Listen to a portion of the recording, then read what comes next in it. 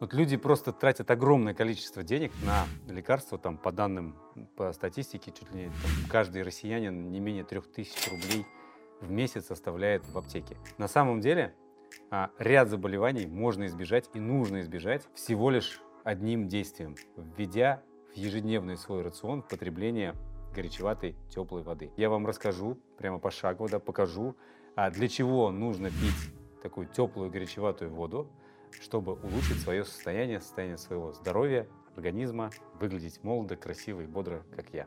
Первое, что очень часто возникает у людей в осенне-зимний период, в осенне-весенний период, это заложенность носа. Да? Очень многие от этого страдают. Так вот, ежедневное употребление утром натощак стакана горячеватой такой воды облегчит вам симптомы заложенности носа. И есть исследование, которое проведено в 2008 году, где показано, что регулярное употребление горячей воды ведет к тому, что у вас просто облегчается носовое дыхание. Потому что когда мы пьем воду, мы запускаем все жидкости в нашем организме, а на минуточку мы как минимум на 65-70% состоим из той же самой воды. И нужна постоянная циркуляция, а горячая вода как раз призвана для того, чтобы снять отеки и запустить эту циркуляцию, в том числе у нас с вами в носу, и снять этот спазмы и отеки, которые возникают в вот этот осенне-весенний период. Убедительно? Мы, кстати, когда спим, мы можем терять до 500 миллилитров, до полулитра, даже, по-моему, до литра жидкости только через дыхание и пот. Как это проверяется? Вы взвешиваетесь вечером, а потом просыпаетесь утром и встаете опять на весы, и вы будете весить гораздо меньше, чем вечером. Это говорит о том, что вы потеряли как раз ту самую жидкость. Теплая, горячеватая вода способствует нашему с вами пищеварению и образованию газов. Было проведено исследование, которое опубликовано в 2016 году, где как раз показано, что горячеватая вода благоприятно воздействует на перистальтику кишечника и препятствует чрезмерному образованию газов. Поэтому, если вы не хотите, газовать, то горячая вода вам тоже в данном случае в помощь. Давай, не газуй здесь.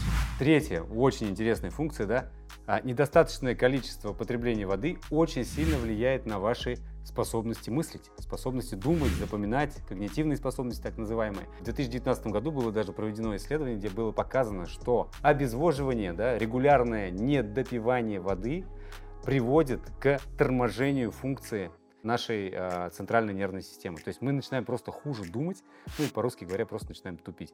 Когда вы нуждаетесь в такой повышенной мозговой активности, то вода вам здесь, обычная горячая вода, вам здесь в помощь. И вот я здесь сижу на съемках и буквально, каждые 10 минут подогреваю себя стаканом кипяченой горячей воды. Кстати, что интересно, наш режиссер тоже сидит с термосом, я его к этому приучил, и мы с ним здесь пьем за здравие. Четвертый пункт. Обезвоживание вызывает запоры, то есть обезвоживание равно запору. Если вы пьете недостаточное количество жидкости, воды, чистой воды, то у вас запоры привет, рано или поздно они придут. А запоры – это накопление токсинов, тех же самых в организме. Это головные боли, очень часто связаны с запорами, что самое интересное. Вот о таких вот причинно-следственных связях, порой неявных, я рассказываю на своем бесплатном мастер-классе, который длится всего лишь 2,5-3 часа, что можно сделать со своим организмом для того, чтобы жить здорово и счастливо. Поэтому обязательно регистрируйтесь, приходите, буду рад вас видеть. Пятый пункт – сохранять водный баланс. Это очень важно. Очень важно, чтобы у нас была постоянная циркуляция. ВОЗ, сейчас мне опять в комментариях любят говорить, что вы ссылаетесь на этот ВОЗ, но все-таки Всемирная организация здравоохранения – это наш головной орган всех врачей. Поэтому взрослый здоровый мужчина должен выпивать, особенно в жаркое время года, до 3 литров воды. В том числе, конечно же, здесь можно учитывать супы. Но очень большая ошибка – считать за прием воды, что выпил кофе, и выпил чай. Это вы выпили антиводу. То есть вы выпили те вещества, которые там содержатся, кофеин, танин, которые способствуют выводу воды из нашего с вами организма. То есть они обладают мощным мочегонным эффектом. Поэтому, когда выпиваем кофе, что мы делаем? Мы бежим в туалет. Если вы пьете кофе, выпиваете еще 2 стакана чистой теплой воды. То есть на стакан кофе должно быть 2 раза больше жидкости в вашем организме, то есть 2 раза больше воды. И тогда будет такой водный баланс, о котором я сейчас говорю.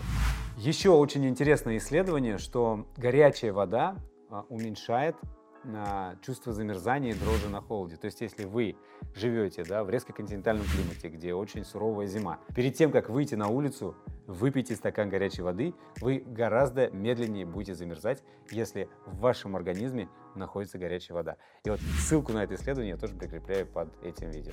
7-й пункт, да, о чем я уже немножко сказал. Горячая вода улучшает кровообращение. То есть горячая вода запускает все процессы. И опять-таки на этот счет были проведены исследования, да, измерялись там кровоток в органах и тканях. Кстати, еще больше таких отсылок на исследования, да, вообще другие исследования, какие-то лайфхаки я публикую у себя в телеграм-канале, поэтому обязательно переходите и подписывайтесь, ссылку оставляю под этим видео.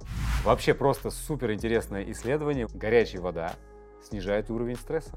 То есть, если вы находитесь в состоянии хронического стресса, вас там задолбал начальник, да, или не успеваете какие-то сделать свои дела, чувствуете себя загнанной лошадью, начните с очень простого. Пить горячеватую такую теплую воду, и она вам точно поможет чувствовать себя гораздо лучше. 9-й пункт. Помогает системам детоксикации организма, помогает нашей печени. И прямо есть исследование 2020 года, где показано, что именно горячая вода способствует более лучшему выведению токсинов из нашего с вами организма. А о чем там в исследовании говорится? У нас что? Система выведения токсинов — это печень, почки, да? И когда через нее проходит теплая такая горячеватая вода, тогда это лучше вымывает токсины, которые там образуются, да, которые там скапливаются и которые должны вывестись у нас с мочой и со всем остальным. У меня есть очень интересный пример. Ко мне приходил пациент, достаточно молодой, спортсмен, то есть он очень много бегает. И он обращал внимание, что когда при длительном беге, там 15-20 километров, у него начинали ныть колени. Я говорю, давай так, введем в твой рацион большее количество теплой воды. Приходит ко мне через 2 недели, говорит, Руслан Фаридович, все в порядке, колени не болят, бегаю 20 километров. То есть, видите, даже опосредованно вода, понятное дело, да, влияет на все, и в том числе на нашу с вами костно-суставную систему.